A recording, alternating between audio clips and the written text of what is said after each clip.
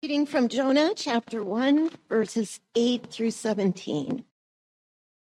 So the sailors said to Jonah, "Tell us, since you're the cause of this evil happening to us, what do you do and where are you from? Where is your country? And of what people are you?" He said to them, "I am Hebrew. I worship the Lord, the God of heaven, who made the sea and the dry land." Then the men were terrified and said to him, "What have you done?" The men knew that Jonah was fleeing from the Lord because he had told them. They said to him, "What will we do about you so that the sea will become calm around us?"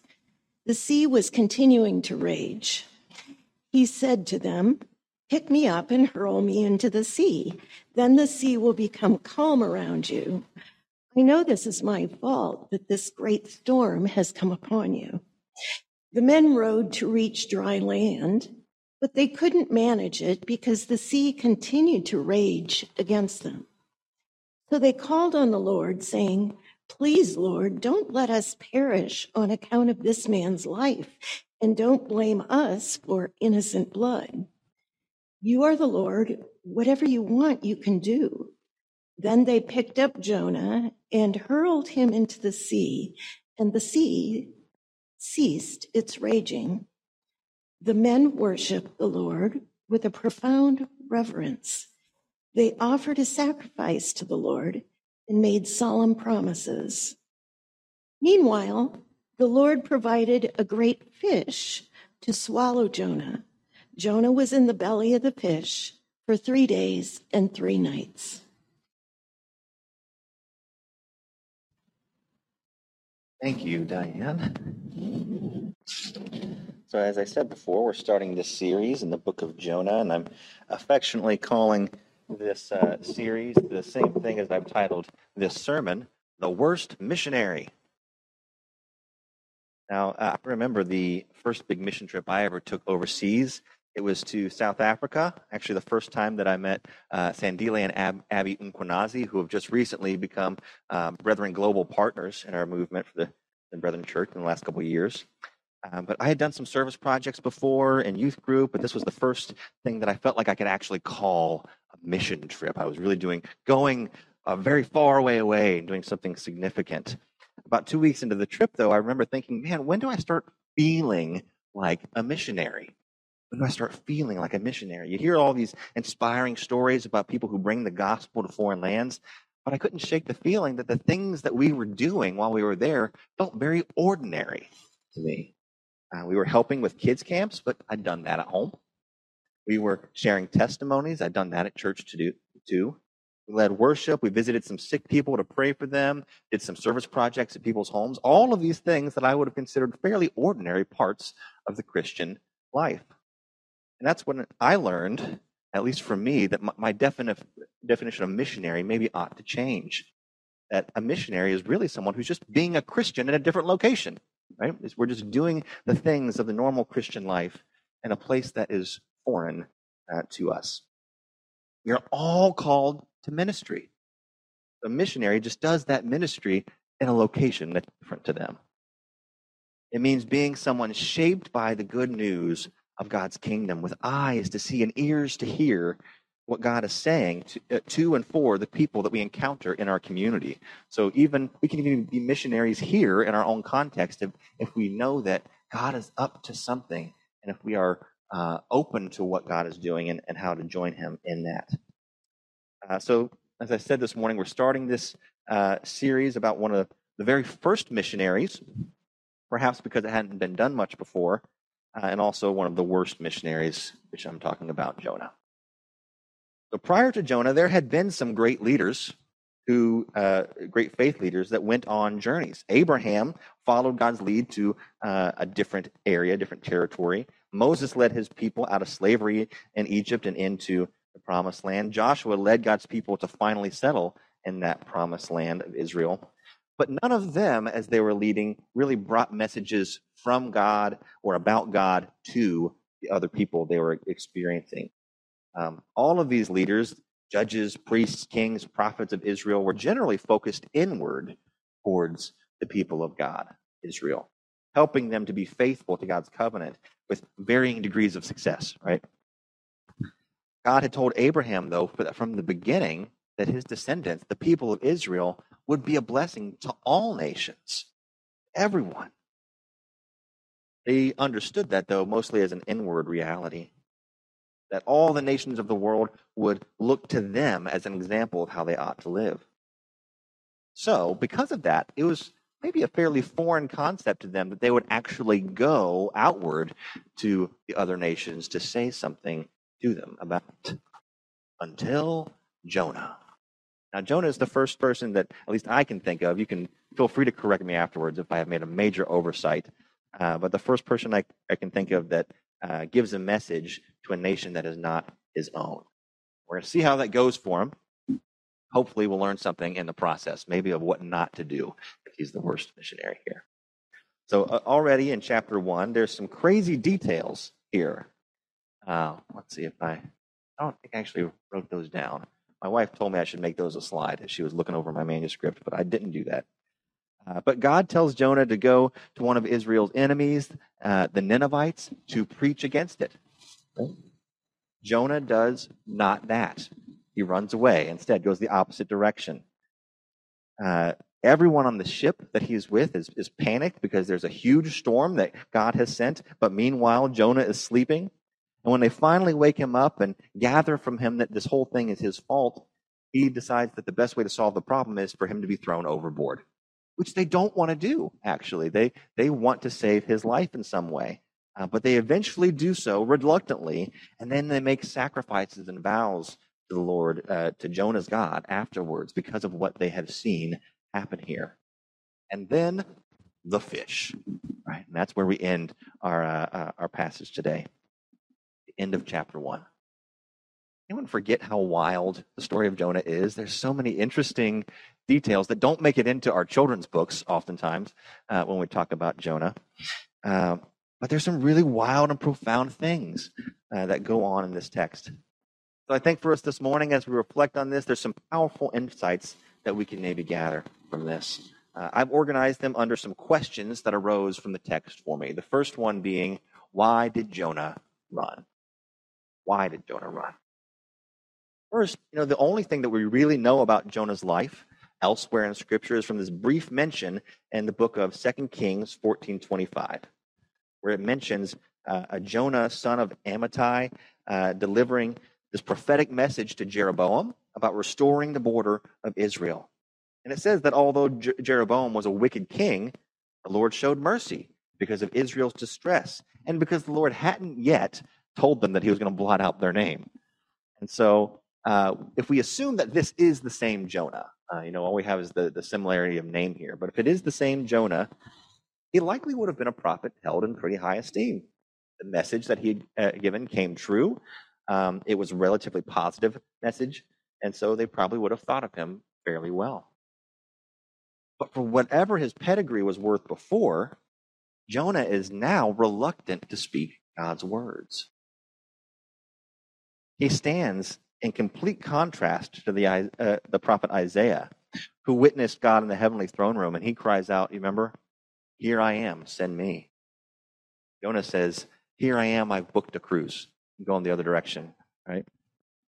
Send someone else. There are times that we run from God because we are fearful of what will happen if we say yes, that people might have a negative reaction, that there might be some sort of punishment or negative consequence for us in that. But that's not actually why Jonah runs. We find out later, I'm going to spoil the ending a little bit, in chapter 4, we learn that Jonah actually fled because he feared not God's wrath or the wrath of others, but God's mercy for Nineveh. God's mercy. As a prophet, Jonah knew that the only reason that God would give a message of judgment to a group of people, not just about them, is that there would be an opportunity for repentance and mercy to be shared. God speaks and tells these kind of things so that we can change our ways. There's judgment coming because of wickedness and evil, and so Straighten up. Stop being this way. If you do so, there may be mercy. Jonah knows that could happen, and he doesn't want that for Nineveh. Jonah wants them to crash and burn. Better to just leave them as is, because if God's judgment's coming, just let that happen. Let it all play out. Nineveh is, and why does Jonah want that, right? Nineveh is the capital of Assyria, and Assyria is one of Israel's enemies. It's the greatest empire, an ever-looming threat to Israel that they are experiencing at the time. So God's mercy to Nineveh would mean that their enemy wouldn't be destroyed. And all of the Israelites want Nineveh to be destroyed. So Jonah seems to be grappling here with a few things. One, maybe his personal prejudice for the Ninevites and these pagan enemies, but also possibly this very real threat posed to him and his people if his mission would prove successful. He could be labeled as unpatriotic at best, or a traitor at worst. Unfortunately, this may be something that we can relate to. Right? Sometimes we run from God because of a fear of God's judgment or the judgment of other people, but other times we do fear his mercy. Most of us wouldn't admit to that because that sounds awful, right? We'd like to say that we're welcoming of all people, that as Christians, we love everyone and want everyone to come into our doors to experience God's love. But if that were true, then we'd probably be spending a lot more time with people who are very different from us and share good news with them, helping them to come to know God's love. Talking about disagreements where they arise in a loving way. But there's something gut level within ourselves that can cause us to seek out people who look and act like us because it's a lot more comfortable to do that. We feel immediately uncomfortable around people who are just substantially different from us, whether it's because of clothing style, class difference, skin color, nationality, cultural background, sexual orientation. We can just feel uncomfortable for whatever reason because we're like, I'm not sure if this difference is going to chafe in the conversation, if I can navigate the difference in a way that makes sense. Whether it's prejudice or just that feeling of, I don't know about these people. And we can continue to feel comfortable even when they confess Christ. It's a really fascinating thing. Now, maybe you remember the parable of the prodigal son as well, right? The sin of greed that caused this son to both demand his inheritance impatiently and then squander it on meaningless things. But that son at last overcame his fear enough to humble himself before his father, asked to return as a servant. And as a result of his humility, he found that his father actually welcomed him back as a son. But it was the older brother who ultimately found himself outside of the party that was thrown afterwards. He just couldn't stand the fact that his father was celebrating so much, showing this over-the-top mercy on his younger brother. In Luke 15, 28, do I have this slide up? I don't. Sorry, guys. It was a scramble getting ready for camp this week, so I didn't get it. But in Luke 15, I'll just read it to you for us. In Luke 15, it says, the older brother became angry and refused to go in. So his father went out and pleaded with him, the older brother. But he answered his father, look, all these years I've been slaving for you and never disobeyed your orders. You never gave me a young goat so I could celebrate with my friends. But with this son of yours who has squandered your property with prostitutes comes home, you kill the fattened calf for him. You can almost hear the disappointment in the father's voice as he responds, son, you are always with me, and everything I have is yours.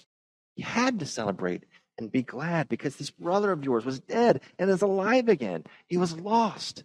He's found. The older brother was mad because of the father's mercy.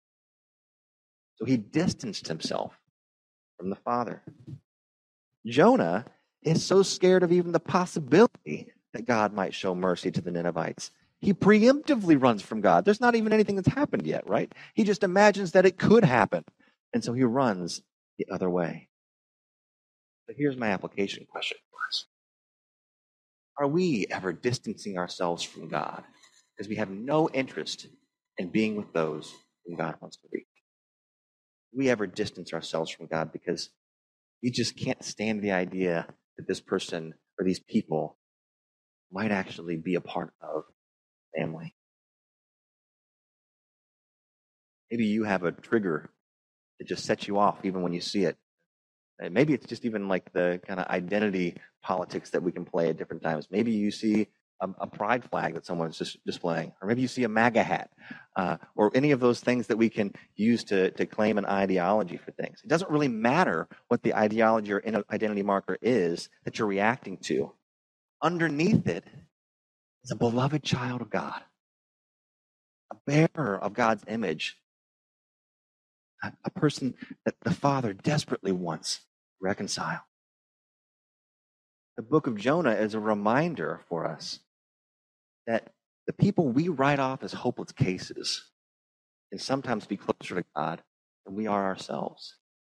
When we distance ourselves from them and run so hard away from them that we are in fact running away from God and his heart for the lost.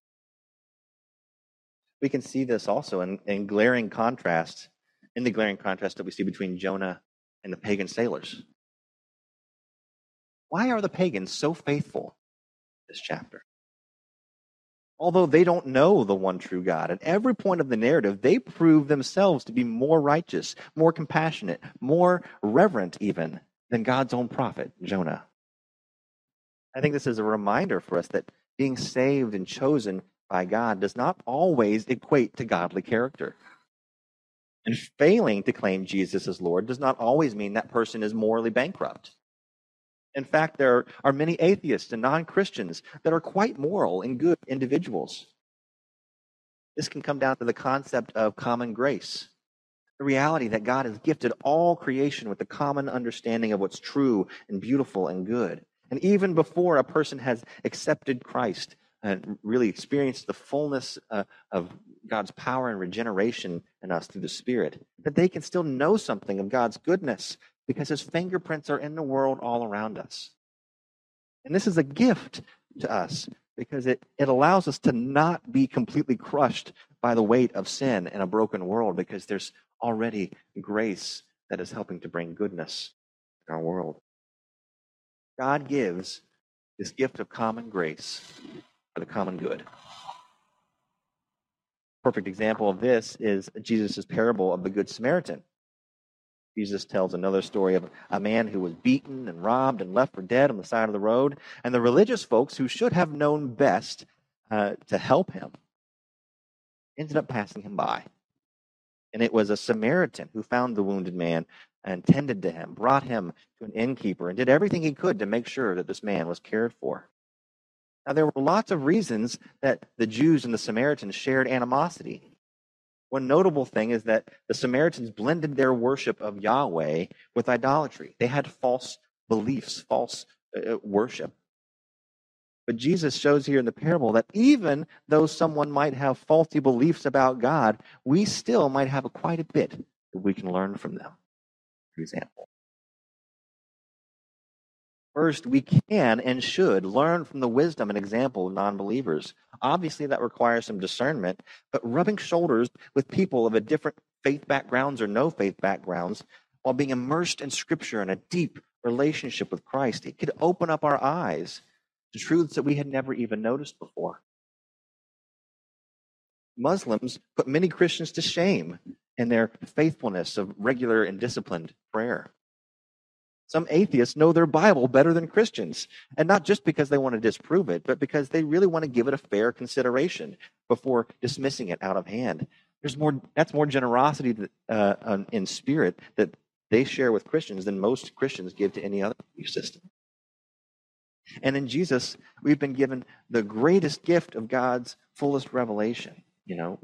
We should use this then as even more motivation than others to pursue the fullness of wisdom and truth that God has created in the world. We can learn from everyone the discernment of the Spirit. The second thing also, though, is that we should recognize that non-Christians can and should judge us as Christians based on our commitment to the common good of all.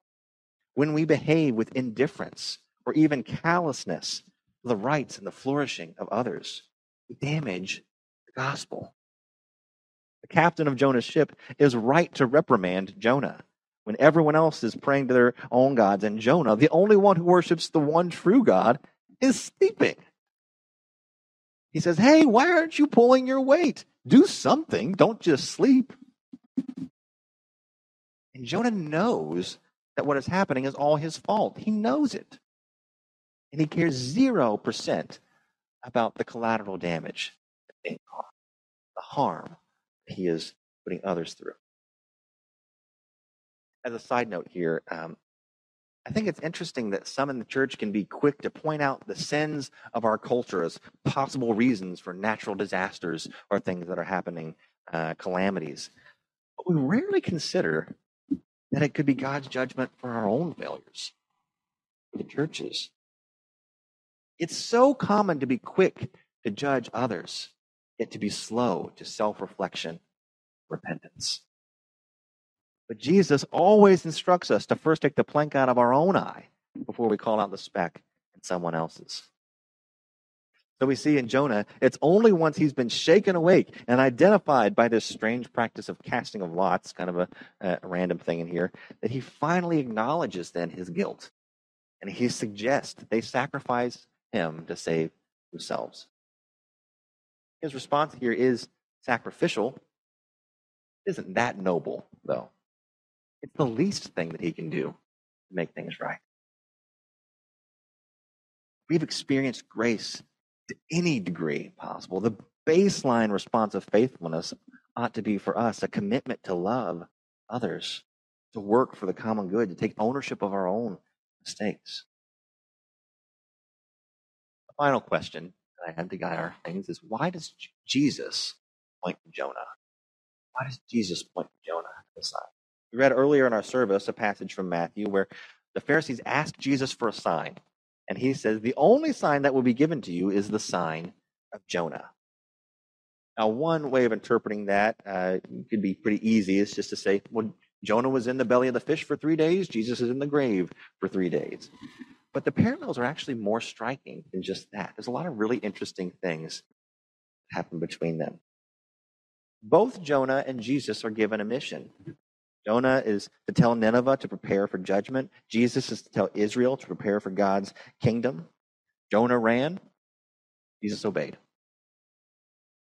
Both of them slept on boats in the middle of storms. I mentioned that earlier. Jonah sleeps while the pagans worship, and Jesus sleeps while his disciples are struggling in the boat, and then they later worship him afterward. Now, a big difference is Jonah is the one who caused the storm. Jesus is the one who resolves the storm, his situation. Both of them give up their lives for others. Jonah is thrown overboard reluctantly by the sailors. Jesus is crucified, also reluctantly by Pilate. Both of them were in dark places for 3 days. Jonah in the belly of the fish, Jesus in the grave. Both of them escaped from those dark places, Jonah being vomited up and Jesus being resurrected.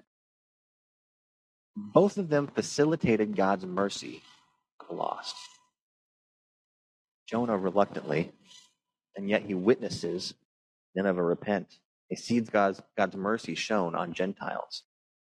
Jesus does it intentionally, and he witnesses his own people reject him, yet brings salvation to all people, Jews and Gentiles alike. When Jesus talks about the sign of Jonah, his point to the Pharisees seems to be about more than just the symbolism of 3 days in the fish, because Jesus goes on to say this as well. He says, the men of Nineveh will stand at the judgment with this generation and condemn it, for they repented at the preaching of Jonah, and now something greater than Jonah is here. Jesus is getting at the same heart issues that threatened Jonah's ministry. If the Pharisees are unable to see past the letter of the law, to truly understand the spirit of God's instruction, God's desire to seek and save the lost, they will find themselves unable to truly see and receive God as he is, revealed to them right in front of their face in the person of Jesus. This is the sign of Jonah, that outsiders will come to repentance, while those who should know God best will be blind to their own sin and their hearts hardened toward God and his mercy. Here's the interesting thing. God used Jonah despite his prejudice. And in that, God also teaches us something very important through Jonah's abysmal example here.